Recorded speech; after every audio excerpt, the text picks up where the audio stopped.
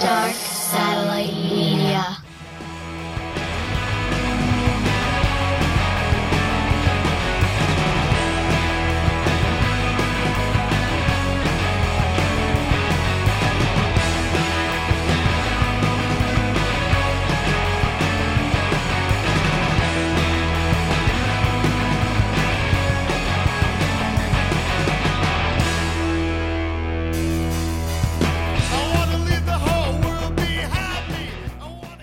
What's up, Trent?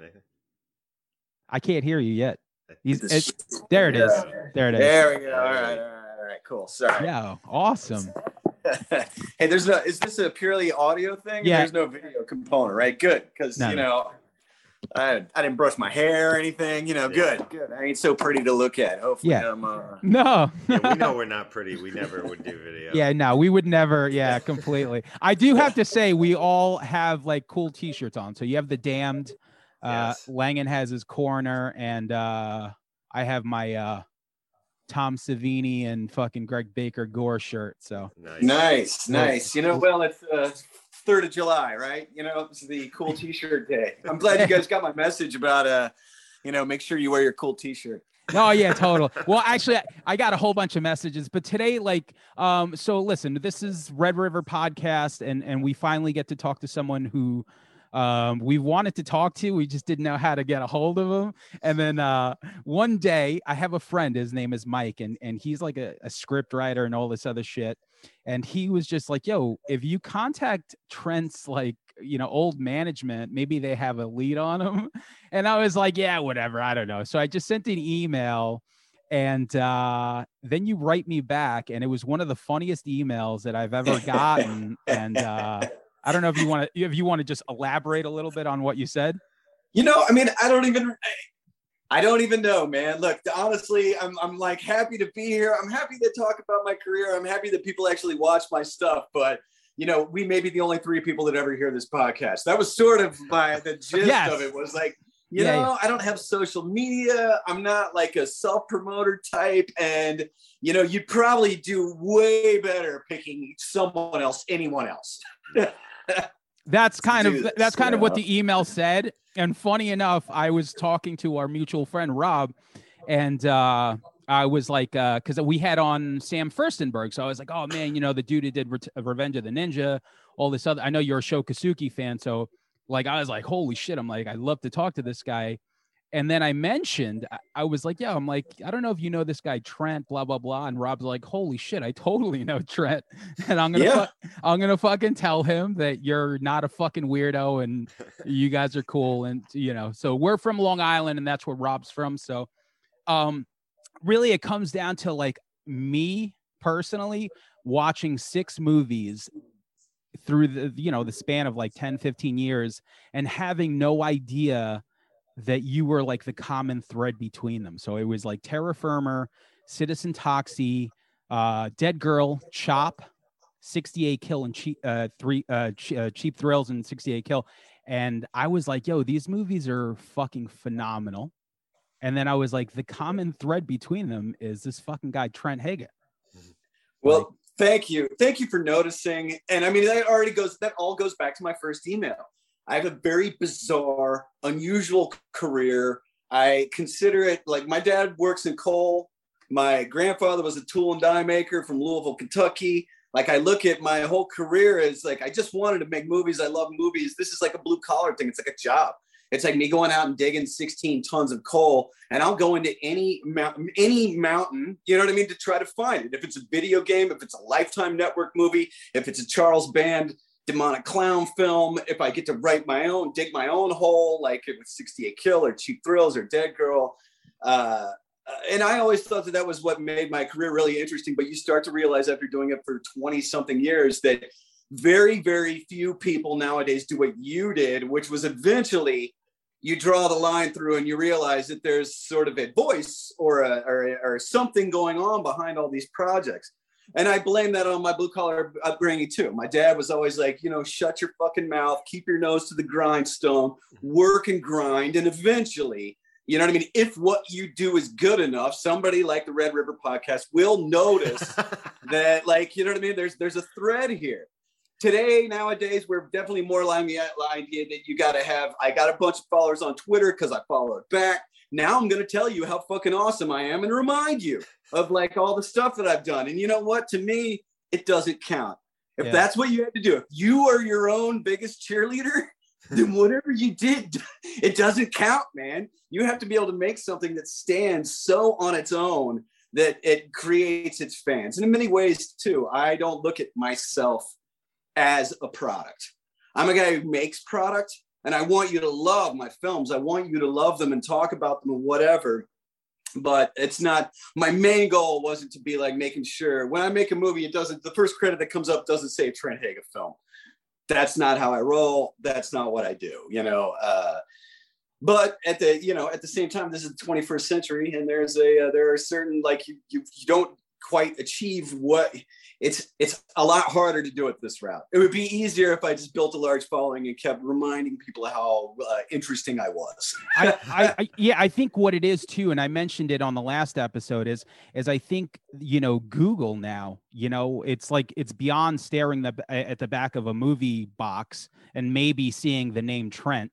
Now it's like obsessive movie fans like us. I mean, like, speaking for myself, but I'm sure Sam does too. Like, I see a movie, I got to go on IMDb. I got to see everybody that's in it. I want to know who directed it. I want to know who wrote it. You click that guy. I like the way that guy writes. It leads you down a rabbit hole, and it makes it easy to follow someone's work, Right. I mean, I think that you guys, I don't know, but we're all of a certain age. We are now, and I think that that's the way you had to do it pre-internet in a way. If I saw something, I remember when I was a kid, I saw a skateboard magazine. I grew up in a place where they didn't even have them. I just happened to see one out of town.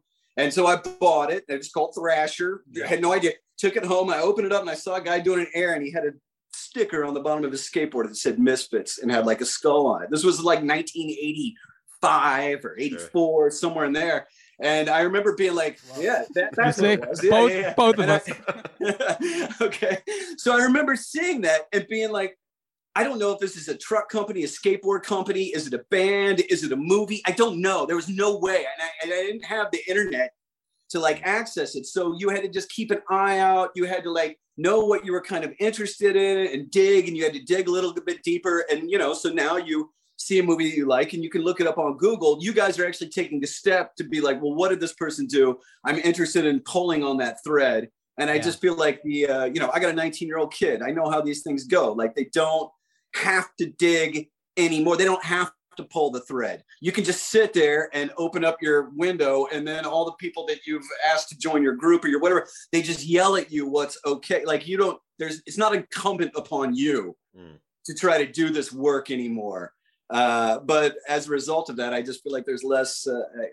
I don't know, man. It's a weird thing going on. No, for sure. And the thing with you is like, just like the career, because even like past the movies that I was into, like when we started doing some research, obviously, I mean, shit, you've done a lot of fucking stuff, and I think it's one of those things where, like you said, it's like one thing leads to another. And I feel like you were just like, okay, like, I'll do this. I'm going to write for a video game. I'm going to do that. Like, everything that you could do creatively, I don't think you ever thought anything of it than like, okay, maybe this will lead me to a 68, like my, directing chop or something. So opportunity knocks, man. And you got to fucking answer that door, I'm sure. You know what? 100%. And, like I said, I mean, I grew up in the Midwest in the 1980s where people, when you were like, I really love movies and I would like to become a filmmaker, people just laugh in your face. That was like a fool's dream. That was for people who lived in Hollywood or whatever. And so because of that sort of like blue collar Midwestern attitude, I think has helped me because I just keep piling through, you know what I mean? And I definitely look at every job as just the thing that I'm working on at that time, and you try to do the best that you can with the resources that you're given. But I don't, I just knew that I love movies and I wanted to be involved in some way, any way. I don't even care. When I called That's a Wrap on my directorial debut, like 3 days later, I was filling up a cooler as a PA for like a TV commercial. You know what I mean? I just, in many ways, I guess that goes back to our whole idea of, I never thought about like branding myself. Yeah. Yeah. You know what I mean? And at the time, and you know what, it's led to some really interesting, like strange left turns in my career. And I wouldn't give that up for the world, but because I didn't brand myself, people don't know who I am or what I've done. You know what I mean? So it's a double-edged sword. I don't know what the no, completely. And the thing, the diving board that I love that you started on was you were a video store worker. So I think that's like, I mean, shit, Tarantino, like, listening to him just recently, like, I feel like once, like growing up, like for guys like us, like you either work at a video store or a music store, and that was it. That was like the goal. I was like, oh my God, you can have the best job you could have. Cause you're like, Yeah, absolutely. And this was in Charleston, West Virginia. I moved there about halfway through my junior year of high school. And I finally got the video store job, and it wasn't Blockbuster. It was the only independent video store in all of Charleston. And it was a tiny, like closet-sized place in the front where my boss would go and buy like boxes of VHS tapes from flea markets. So there was all kinds of fucking ninja movies. Like we had Andy Warhol's Dracula and Frankenstein VHS tapes. I would sit in front, watch ninja movies, exploitation films. But you'd walk through a curtain and there was a gargantuan porn room. And so basically, like you guys went with a regular curtain. We were the only people in town that did porn. And we weren't like an adult peep show. It was a video store. So I spent and I was illegal too. I was 17. I was working at this place and I wasn't even supposed to be rented. Like couldn't even see the whatever. And I worked there and I just rented porn to hillbillies like all day long. This is pre-internet. Guys would come in and rent like 8 or 10 porns and then take them for like 5 days and obviously take them back up into Boone County and dupe them, and then bring them all back. And I mean, I just rented porn to people and watched ninja movies like all day long. That's amazing. You were the porn plug. That's amazing.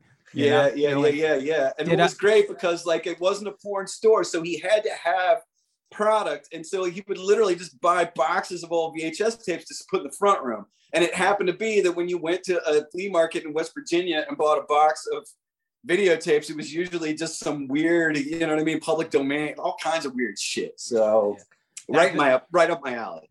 Back then, we always say the bigger the box, the better the movie. Like you see those Gorgon videos or all this other stuff. But actually, this was probably a little bit.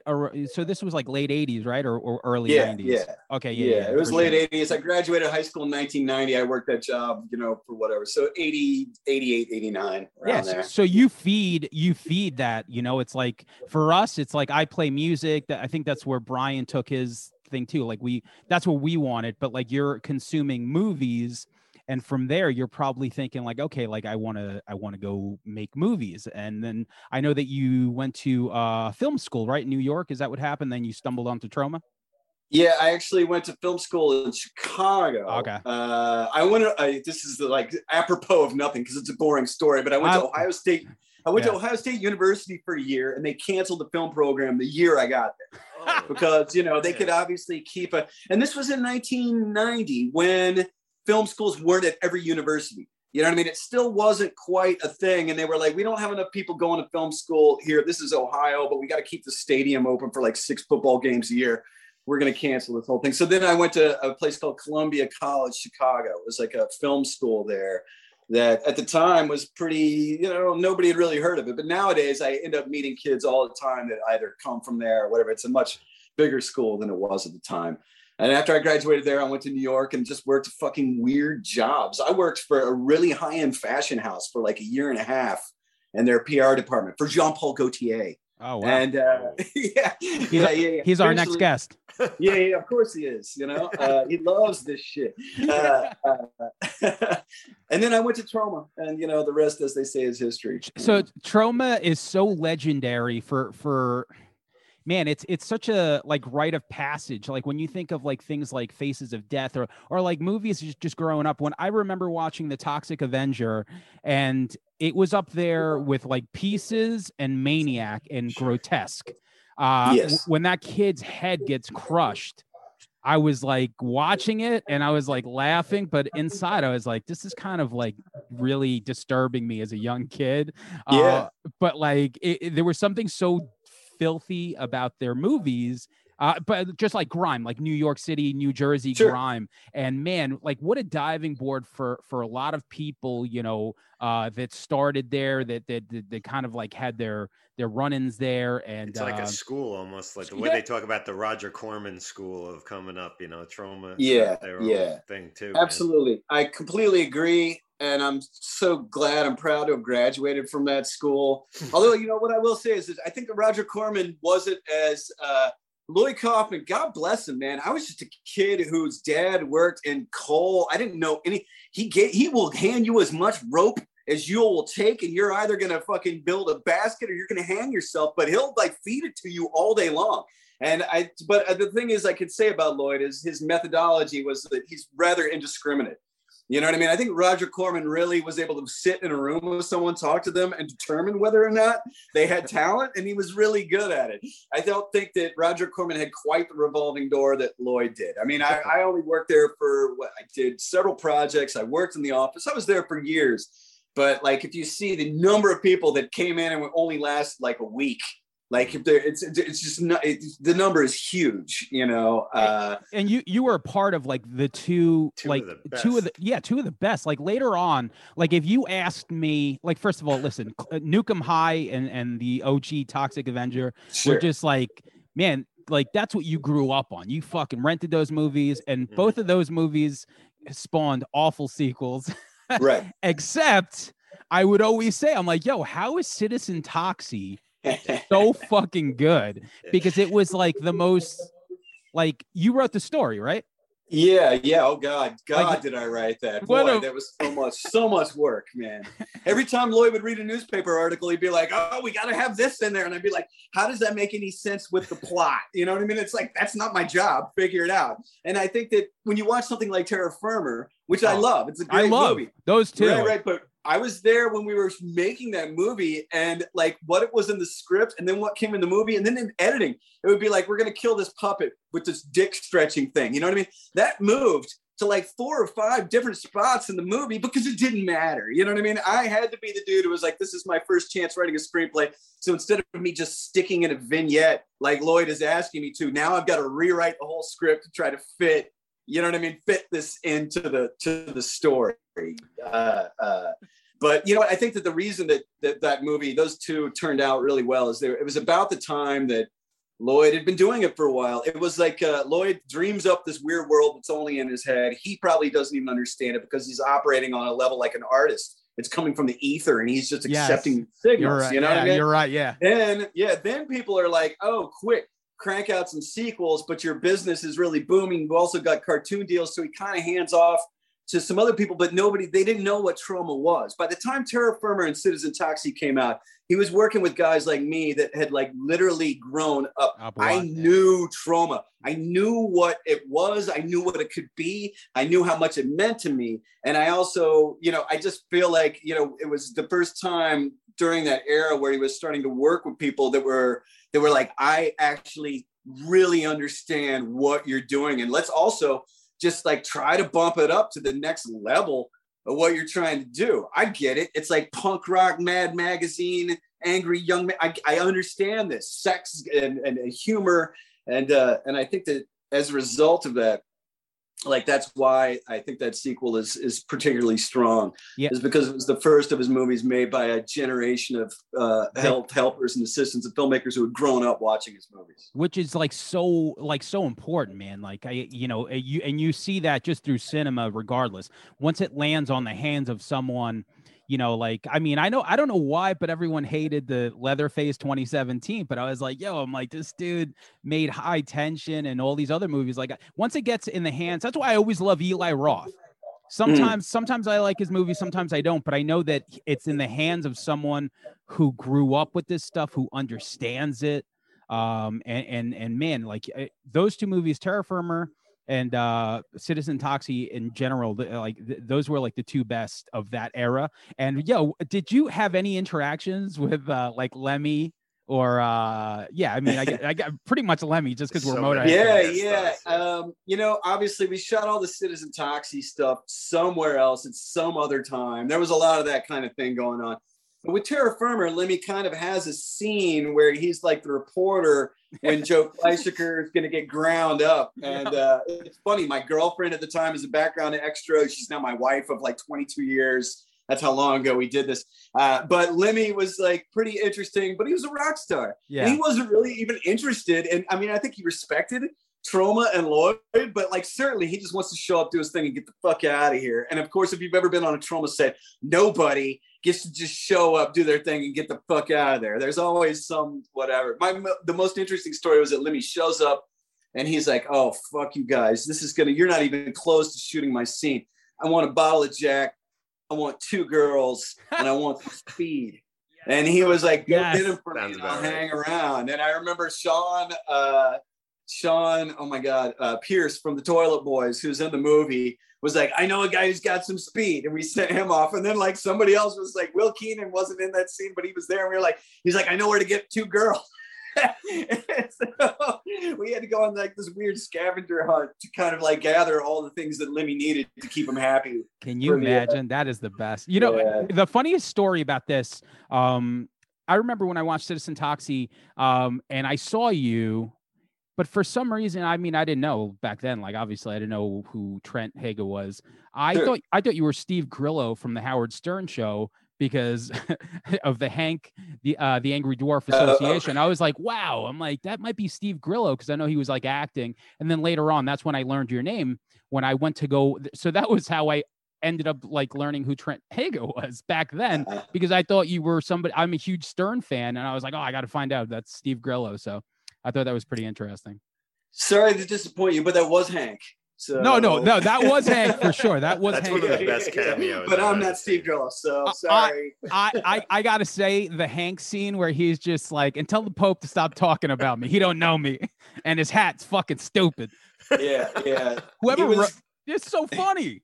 That was sort of a obviously. I mean, I wrote the script. We wrote all that stuff. I do remember at the end with a couple of those like go away lines like that about the Pope and whatever. Like we were all just sort of like, you know, Hank was really starting to get like, he wanted to get drunk and I wouldn't let him drink his blackberry brandy until we finished shooting the scene. And he was getting more and more agitated because of that, you know.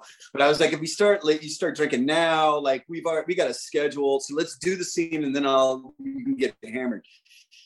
So he was really, but we were just yelling lines from the script. Everybody was just sort of like, you know, making up lines and be like, say this, say that, you know, and he was just saying them, and then that got put together in editing. So yeah. So I think it's interesting too. Like you worked pretty much with Lloyd and Charles Band, people that I it seems to be kind of like a film school of just like how to make something, you know, very quick. And like, if something like it seems to be like a total learning crash course in making movies.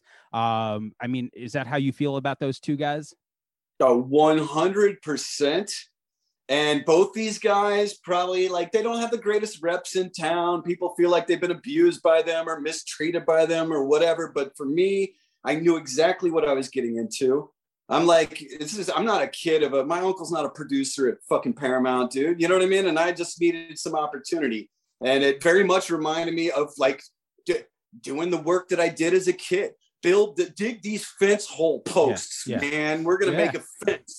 And you're going to know how to make a fence, but I'm going to make you sweat and it's going to be fucking hard.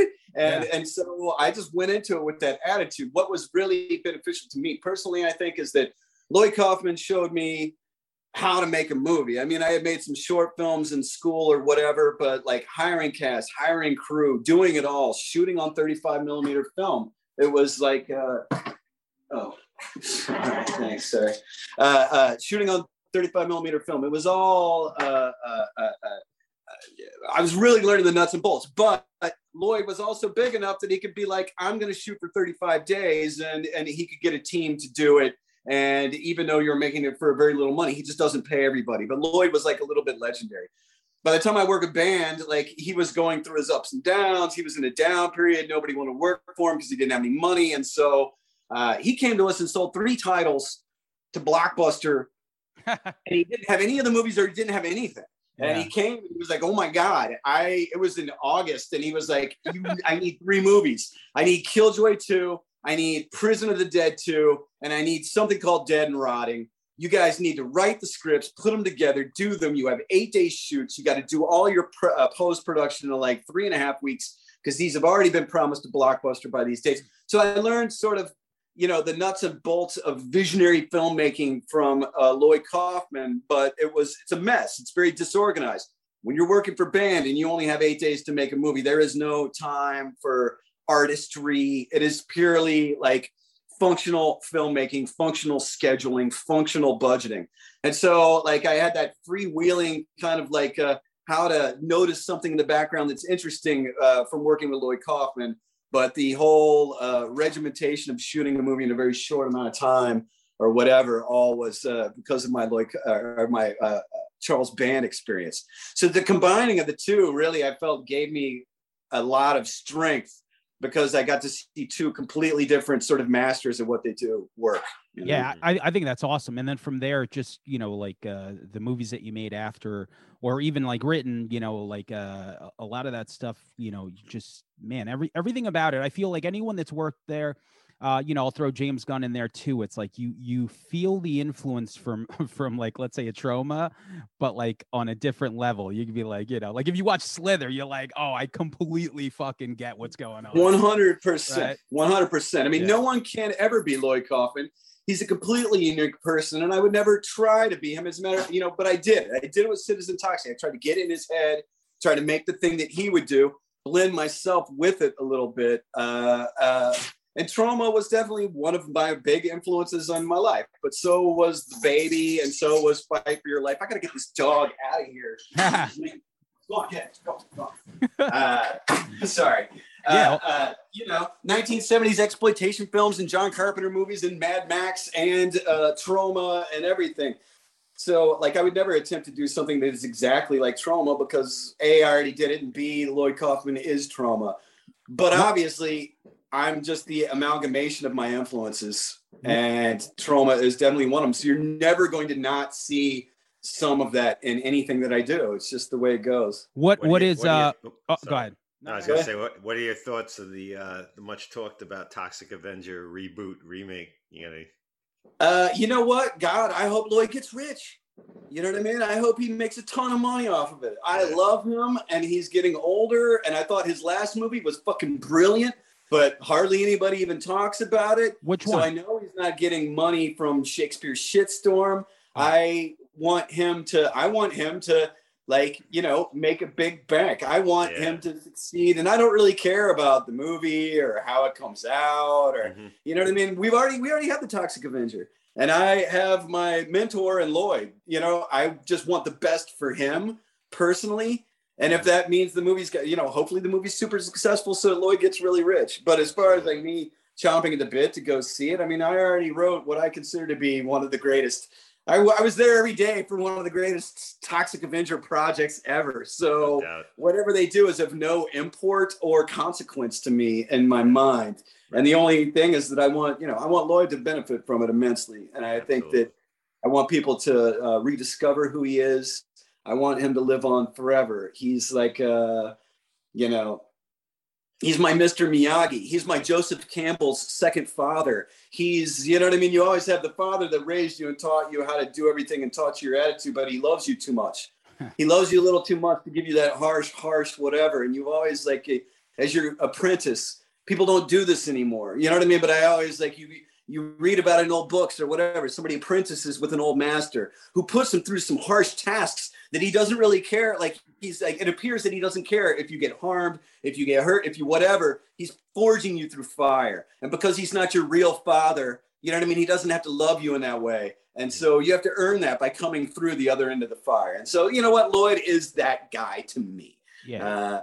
And so I want nothing but the best for him. So many people went through it. They couldn't go to the other end of the fire. They didn't get forged and they hate Lloyd, but that's their fault. It's not Lloyd's. Lloyd is always very upfront about who he is, what he does. I remember my first job interview when I went in to get hired from him. He looked at me and was like, "You don't want this job." You're going to hate me by the time this is all over. I'm not going to pay you shit. I'm not going to whatever. And I mean, listen, after being in Hollywood all these years and trying to get things off the ground, I started out with someone who was refreshingly honest and told me exactly how out here people are going to tell you that you're the greatest, and there's no way they're going to butt fuck you while they're like lubing you up. You know what I mean? It's like, and I'd rather have somebody just come right out and look me in the eye and tell me, here's the situation you're getting into. Can you handle it? You know, I'm a grown up. Yeah, I love that. I exactly like you said, I never worked for him, but he seems like someone, you know, like you said, it's like, this is what it is. And it's like a legendary, like, rite of passage for sure.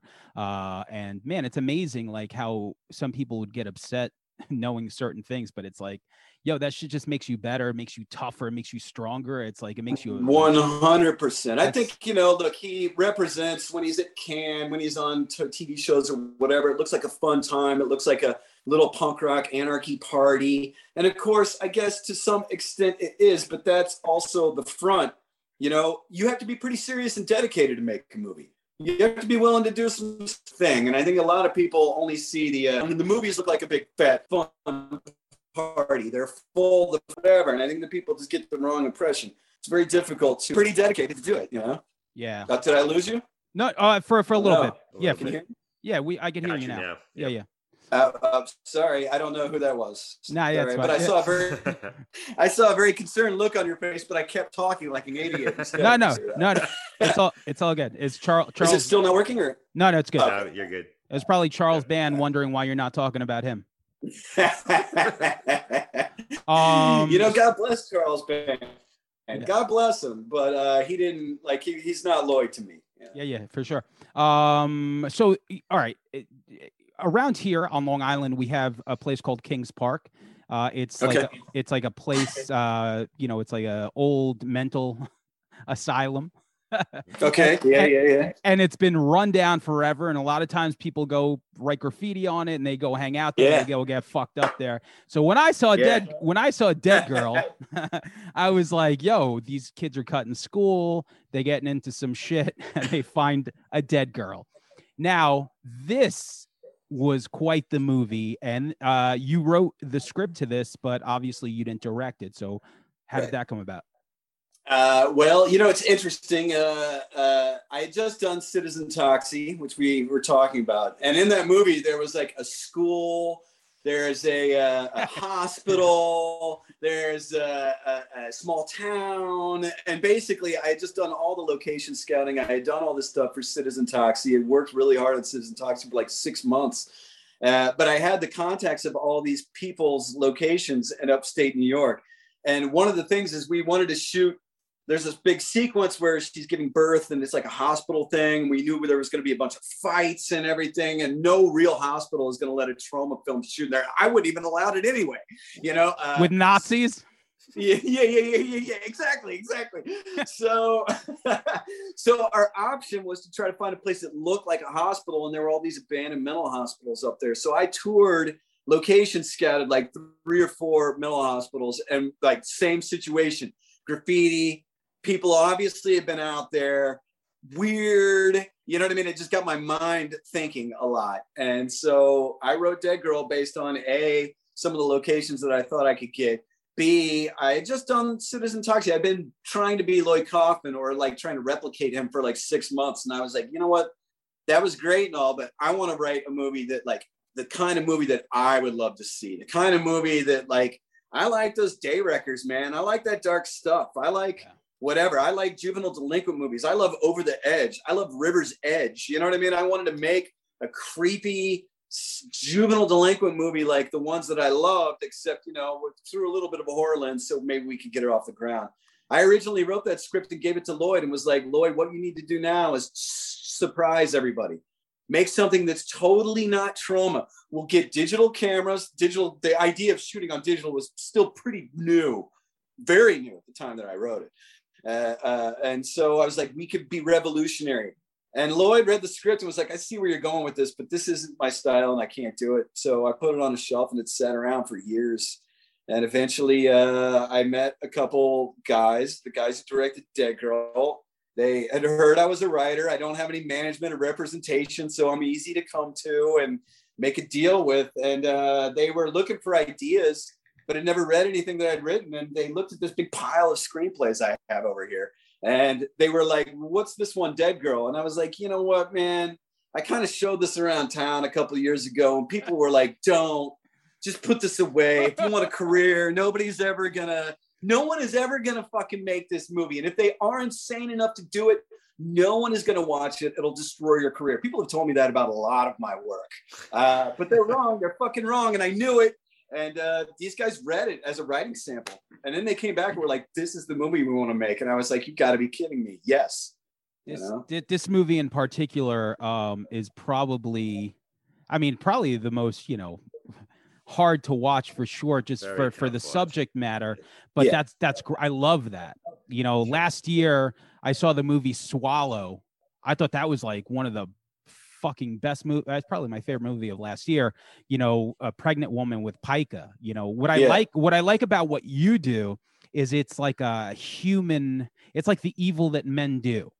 Like we all love slashers. We all love like horror, just like monster shit. But like when it comes down to like real people doing real fucked up shit, that's like the last frontier of horror for old people like us, that's it. I mean, like what you just talked about or whatever. I mean, that's what I did when I was 15 and I was a kid then. And I liked it, and I liked it then, and I do like it to an extent now, but now I'm a man, and I'm trying to make adult art, even though sometimes it may not appear. You know what I mean? That's my whole trick, is to make something that deceptively on the surface looks like quite simple, but when you walk out at the end, you kind of are still, it's like sticking in your brain a little bit like peanut butter. I call them peanut butter movies. They stick to the roof of your brains. Things like a Serbian film or there's like the Ken Russell's The Devils, movies that just like, they stick inside of you. So many movies you watch and they go in your eye holes and just drip out your ear as you're watching them. You know what I mean? And there's too much content out there. You got to try to make these things. But I got to say that all these things, I'm always trying to do stuff and it takes about 6 to 8 years. I'm always working like at some place where it takes a little bit before people get behind it and can understand. For instance, I had a meeting with a guy a couple months ago, and he was talking about Dead Girl and how much he liked it. And he was like, man, if that movie came out this year and it was made by a woman, it would be the most important movie. I mean, I think that fundamentally I was playing with ideas of toxic masculinity and maleness and, objectification of women and whatever, long before it was like trend, you know what I mean? It's like and so that's what I'm always like sort of trying to really extrapolate and poke at the very, very edge of something, because it usually takes about that long. But Cheap Thrills is a spec that I wrote, and I gave it to my agency back when I had an agency at the time, and he was like, why did you do this? Why? I'm not even going to show this to anybody. Put it back on the shelf and go write me a real movie. You know what I mean? And then the 2008 economic meltdown happened, and all of a sudden people understood that you might stab your friend. You know what I mean? Where I grew up, people will stab you for $3,000. But like, it's relatable. It's so relatable. Yes. And Cheap Thrills, I think, might be like, I don't want to, not to like say anything about anything else, but I feel like that's your masterpiece for me. That's like amazing. That's the one that's like, that's your thing, or Halloween, as far as I'm concerned. It's a perfect script, perfect scenario, perfect cast. It's just the cast is great. It checks. Yeah, thank you. Pat Healy is just amazing. I always love that guy because he reminds me of like a Dylan Baker. He can play like a regular guy, but there's something he could go completely twisted too. Like it's totally. He is like a classic character actor, the likes of which we just don't have that many of them anymore. Yes. Look, anything. It's like capturing lightning in a bottle. I can't tell you what the secret to how that movie turned out. It was just that a bunch of people made a bunch of right decisions and met up with all the right people at the right time, and there was a confluence. You know what I mean?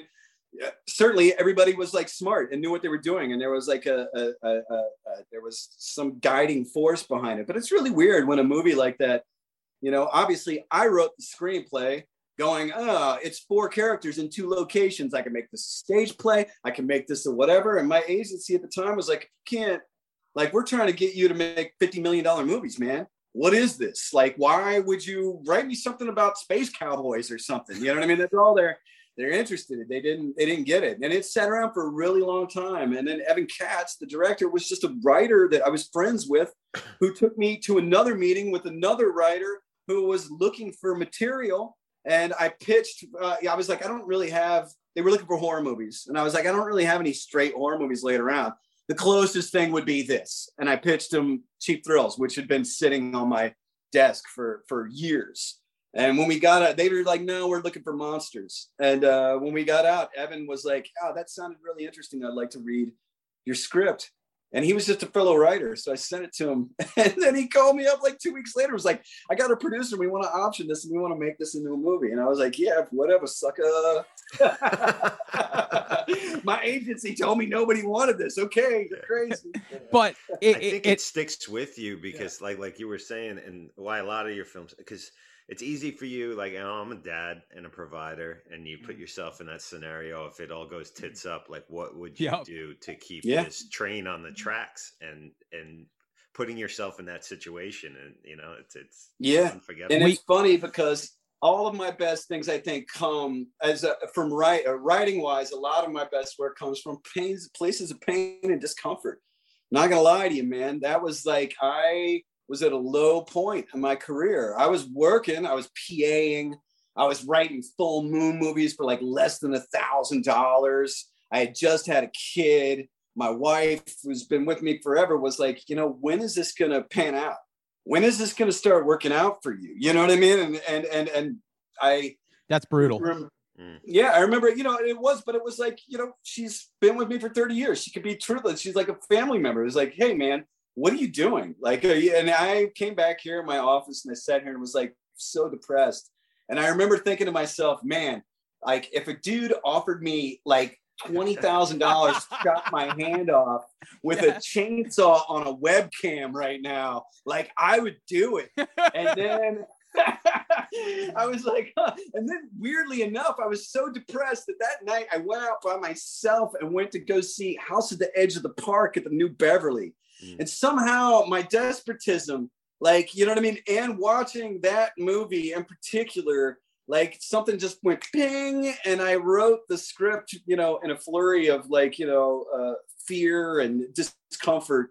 But then it sat around for a really long time. But like, you know, a lot of my good stuff, Dead Girl came from like, whatever, this weird, you know, you're a teenager, you have been rejected, you're whatever, you know, I grew up in the Midwest and I was sort of a punk rock dude who was whatever, and that didn't get you laid.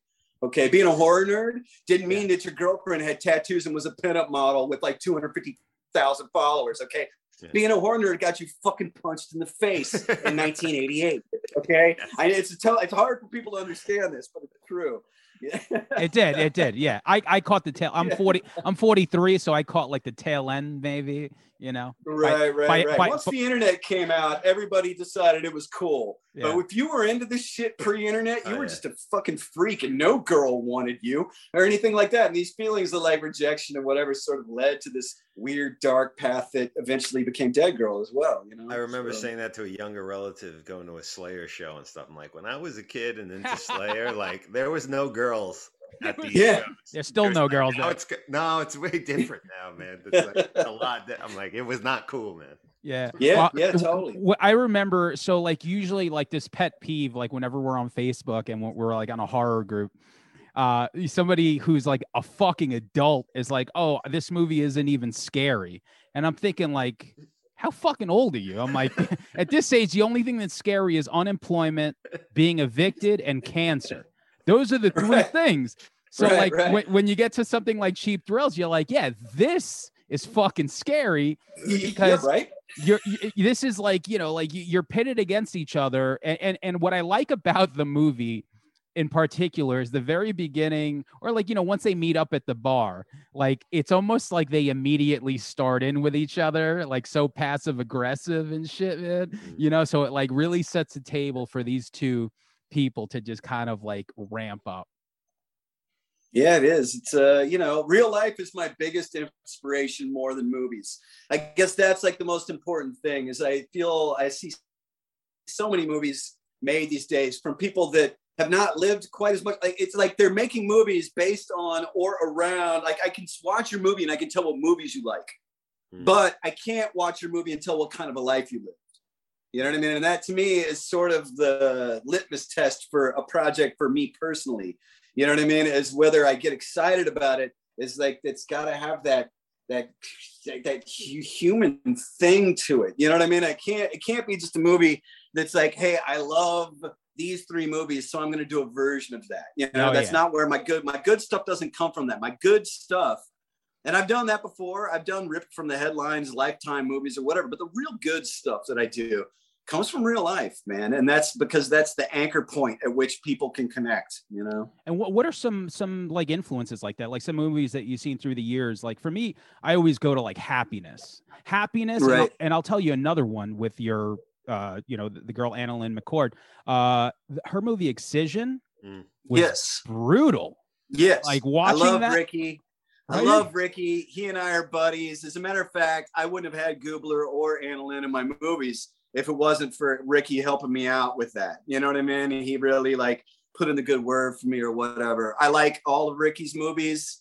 I think that anybody who's got their own vibe, you know what I mean? Obviously, you know, it's less, I like really study filmmakers and I find that if I like them, I like Werner Herzog. I like fucking Gaspar Noé. I like fucking Nicholas Winding Refn. I really like Alex de la Iglesia. I really love Ricky's movies. I love the ones that are like not so easy to box. Yeah, I'm a crazy genre bender. They just are things that come from a particularly unique, I mean, whatever. I don't care if it's popular or not. I think Quentin Tarantino is a fucking genius. And I thought Once Upon a Time in Hollywood was amazing. You know what I mean? I fucking loved Under the Silver Lake. Oh, you know, so yeah. Hold on a second. Yeah. I know. Okay, we always no. We always love that movie. We met. You do? Okay. I have it in my notes right here because I can't think of a more ambitious second film for someone than Under the Silver Lake. Yes. And in Cheap Thrills, you mentioned Silver Lake. So I wrote down Silver Lake mention because I wanted to crowbar Under the Silver Lake. Oh, nice. You don't have to, man. I fucking thought it was so refreshing. I fucking love that movie, but I know a lot of people hate it, but I don't care. It's one of those movies that you like. I thought The Witch was one of the worst movies I've ever seen in my life, so I get it. But like, I watched it with my girlfriend, Under the Silver Lake. She hated it, and I was like, I've seen it 3 more times since because I'm like, this movie is Alice in Wonderland meets The Big Lebowski. Like in a way, It's like looking for meaning that isn't there, and it reminded me of like almost like the QAnon people. I'm like, this dude is like completely on a another planet by himself that he can't comprehend what's going on in life, that sometimes shit just happens. What that's a masterpiece. Great use of music. Oh my God. Right? Yeah. It's masterful. The entire movie is masterful, and it's you can tell that it was meticulously done by someone who was thinking, regardless of whether you believe in its thematics, regardless of whether you think the main character is an asshole and whether we're supposed to like him or whether the director likes him or not, it doesn't matter. The point is you can see that it was meticulously crafted by an individual and not a team of people looking to create a unified universe that's going to make them all stinking rich billionaires.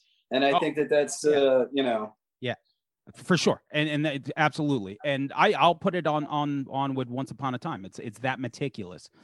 All right. So I just want to touch on the last 2 movies. I don't want to hijack your Saturday. I got to say, when I saw the movie Chop, which is your first, the first movie you directed, once again, like I wasn't paying attention. It might have been up on Netflix like in 2011. Mm-hmm. And the plot to this movie like kept unraveling. And I love Will Keenan, right? Who's in Terra Firma. Right. And then the other guy, like the guy who plays, what's his name? The Stranger? His name is Tim Muscatel. Yo, those 2 guys, if they weren't so good, it would have been hard to sell like just the insanity that the movie was. But those 2 guys played out this, like, I don't know if you just want to talk about Chop for a minute, because I think it's so sure. You know, obviously you got it's almost like ripping off the Band-Aid. I had to direct my first movie, and fundamentally I went to China to shoot a movie called Killjoy 3. And I was there on a soundstage for like 9 days, and they weren't letting us out because we were sort of there quasi illegally, and they wouldn't let us leave. So I was like, I'm not going to go all the way to fucking China and be here for 9 days and just work in a soundstage in this clown makeup or whatever. So everybody else went home, and I went up to Beijing because I wanted to see the Great Wall and whatever. And I didn't know anybody, and I ended up hooking up with this dude that my wife knew through business, who was an importer exporter, who was like, what are you doing in China? And I said, I'm making a movie. And he was like, well, I would like to make a movie. How much does it cost to make a movie? And I was like, $60,000. And he was like, okay, sounds great. So, I mean, I came back, and I had read the script that a dude had sent me. And I was like, I think I could pull this off for the amount of time. And before this guy changes his mind, I mean, I came back from China. I had just a couple weeks worth of prep. And we shot that movie in like 9 days, and we got it out there and we sold it. Like, so I want to be like, there are misgivings I have about that movie because of how quickly and cheaply it was done. But at the same time, it still stands sort of that Trent Haga test of like, what in the fucking, you know what I mean? Why didn't I just have 6 teenagers going into some like place and have a clown or a dude in a bag head or whatever, like kill him? Why would I make, because I'm fucking crazy. But I had worked with Will, obviously, in Terra Firma. Yeah, he was great. And I had worked with Tim in a movie called The Ghouls. He was a good friend of my buddy Chad's. And I just knew these two guys would work out together. I've only directed 2 features, and luckily I seem to have a pretty decent instinct about acting and casting. And I think it also comes from, look, I've worked as a PA, I've worked as an actor, I've worked as a boom guy. I mean, I'm just constantly watching how other directors deal with stuff, watching how personalities get together. And I've used these all as lessons to try to avoid some of the pitfalls that you would normally have. I shot Chop in like 9 days, you know what I mean? And anybody else that hadn't worked for Charles Band a lot probably wouldn't have been able to make something of that level of that quality in 9 days without having to done that before. So I'm not proud of Chop, but I do consider it to be sort of footnotey in my repertoire. Listen, as a fan, I'm going to say this, the actual story, because it's still like just evil versus evil. It's like no one's really a good person in this story, which I love, which is like a Tarantino thing. You watch Reservoir Dogs or The Hateful Eight, it was a masterpiece. Like there's these people, and they're in this situation. And once you get to the end of it, another thing that I've noticed about your movies is like they have the best endings. Like I never watched something that you've done that I thought was like it ended poorly. Right. It is the most. I'm working on whatever. I don't talk about what I'm working on, but there's things, and I'm working with another guy on something, and I'm like, look, this ending, man, you got to figure it out. Like, let's face it. And I don't even remember if Lloyd told me this. I don't know who it was, but the apocryphal tale is that, it doesn't, you can have sort of a messy climax that doesn't quite nail everything that it needs to nail or whatever. Your whole third act can be sort of sloppy, but if you can leave them in that last minute or 30 seconds or 10 seconds or whatever, if you can like end on like the strongest note you possibly can, that's what they'll remember. And then it's going to like obscure sort of that like sloppier, like a third act that you might've done or whatever. That's always been my thing, is if you can like really, really like stick the landing, you know what I mean? It's like a gymnast trick. You might be a little wobbly at the height of it, but if you stick that landing nice and solid and you throw your arms up and people like applause, they'll forget about like the wobbliness that might've happened before that. I think it's one of the most useful tools in a filmmaker's repertoire, and it saddens me that like I watch movies and they just drag out and drag out. I watched the new Steven Soderbergh movie last night, and I was like, perfect ending right here. Okay. Oh wait, no, wait. Oh, we're gonna go on for like another 4 minutes and like sort of tie up everybody's. Come on. I'm gonna watch that today. Actually, I love that cast. And speaking of great endings, if we could jump to 68 Kill. Yeah, let's finish it up at 68. Say the ending. Obviously, somebody hasn't seen it that's listening, but up on Netflix. Yep. And is it now? Yeah.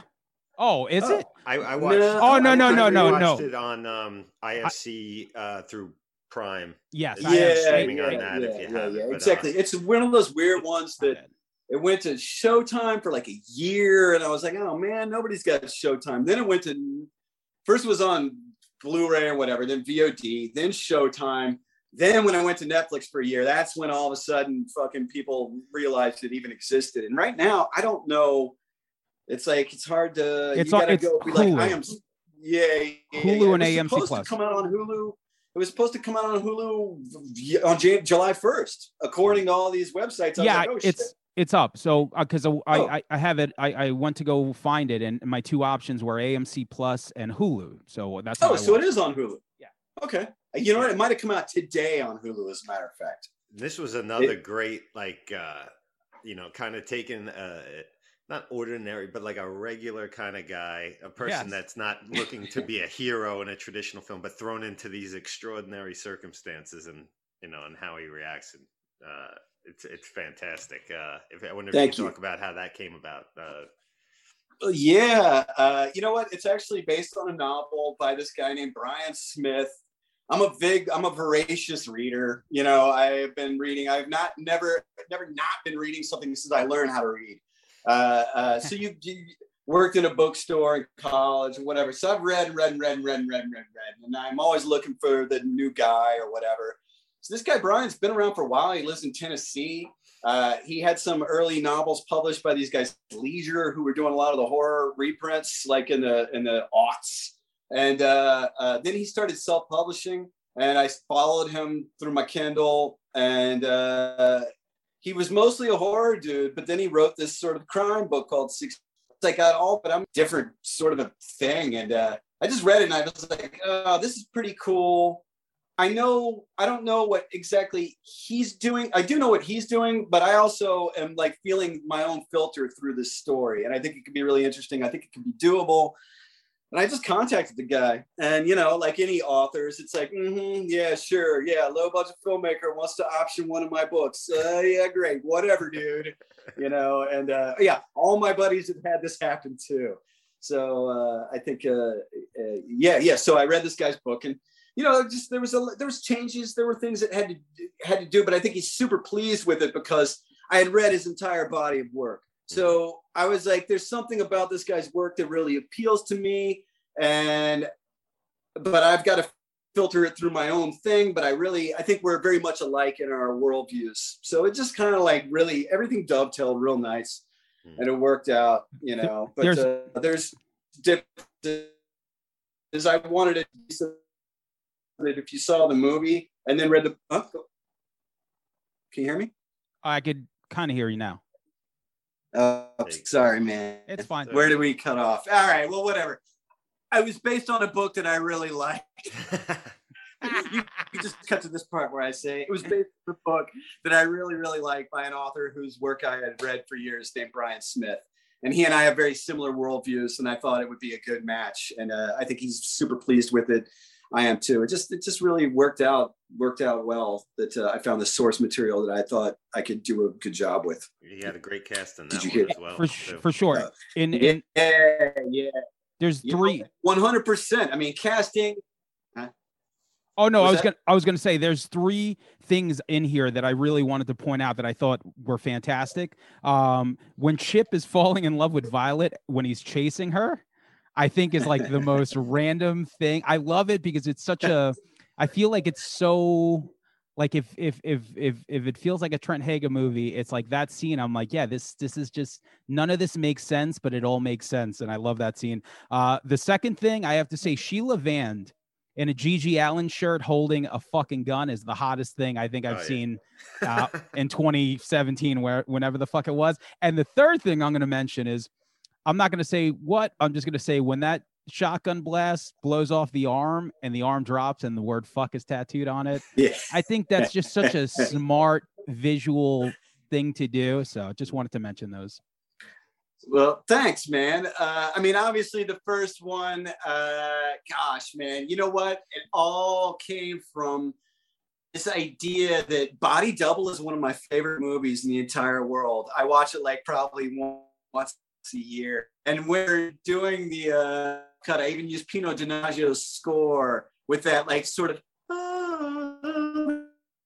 Melanie Griffith does the dance. Go for it. I knew that scene would maybe like people would be like, oh, is this objectification? Is this whatever? And I'm like, ask all the questions you want. Let me, you know what I mean? I'm just going to do this. It has almost this shallow kind of a vibe to it. You know what I do? And they come from someplace. So I'm glad that you like that. And I do. There's something about that moment, that beat. It works for me too. And I don't know why, you know.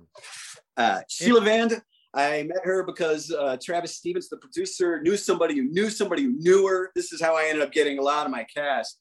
And I watched her in A Girl Walks Home Alone. But really what sold it for me is that we went and had coffee together.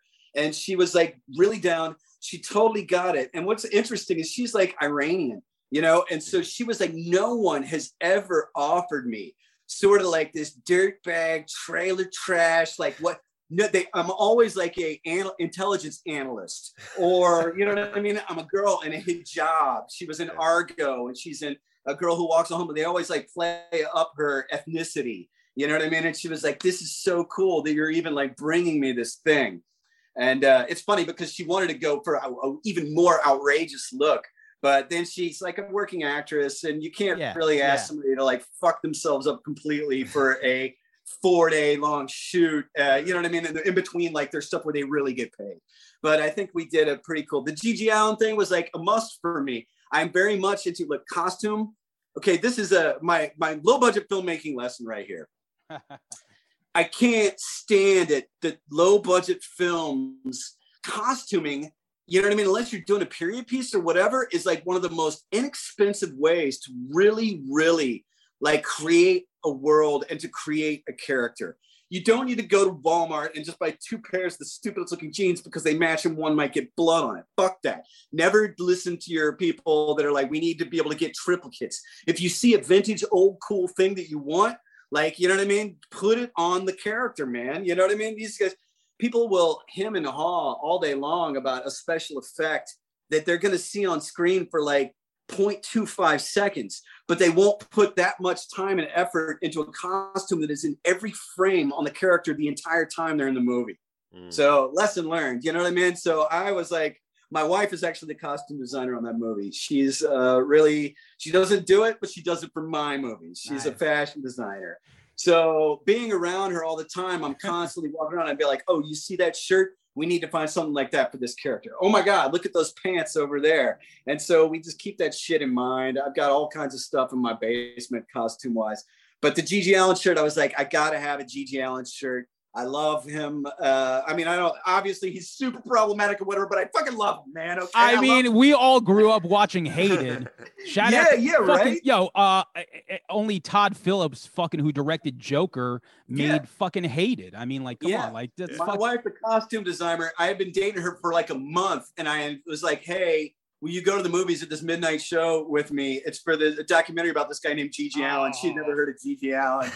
I married her. No wonder you got married. Yeah, that's it. Exactly. I married her. I had to have her find a Gigi Allen shirt, and she was online. I was like, how about this one? How about this one? How about this one? I'm like, these are all black. I don't want a black shirt. Every one of them's got a black shirt. You gotta, you know, we had to order those from England. They only had them in like XXL. She had to like cut them down and like, you know what I mean, shape them down to fit Sheila and whatever. But I made her do all this work just so I could have that. But you know what? You guys appreciate it. People, those little touches, it's the little details that make an independent movie like stand up above the others. She has, you know, Sheila just has a look. Maybe it's like my first crush was the goth girl in Michael Penn's video, No Myth. And I was like 11 and she kind of looks like that, like Sheila. So like to me, like, you know, I don't know, 33 years later, I'm watching this movie. I'm like, that looks like the first video crush I've ever, you know, like, so mentally I'm like, yes, I'm like, I connected with that. And Sheila has such a like a unique look. And then just to have a gun. And then on top of that, a fucking Gigi Allen shirt. It's not even it's not even like a Misfit shirt or like a Metallica shirt. It's like, you know, that's like you dig it. Monica wouldn't wear those. Nah. Listen, I don't want to take up any more of your time. Thank you for actually doing the show. This is awesome. Thank you. Much appreciated, man. Yeah, that's it. So like thank you guys, man. Yeah. I know you got something coming out, so we're gonna look forward to that. The American Masquerade, was it? Oh, yeah, we haven't even shot that one. I went and got a head cast. We did everything for it, but then COVID happened and the filmmakers are from Australia. So, you know, that one's on I'll do it. If they call me and tell me where to show up, I'll totally do it. Yeah. Listen, top secret. I mean, not top secret, but the truth is, man, I'm always stirring pots. I got some stuff coming out that you guys are going to be like, what in the fucking fuck? Are you kidding me? Yeah. I even say it about this thing that's being shot right now, as a matter of fact. And I'm like, I can't even believe that this is happening. But, you know, I don't like to jinx. I don't like to like whatever.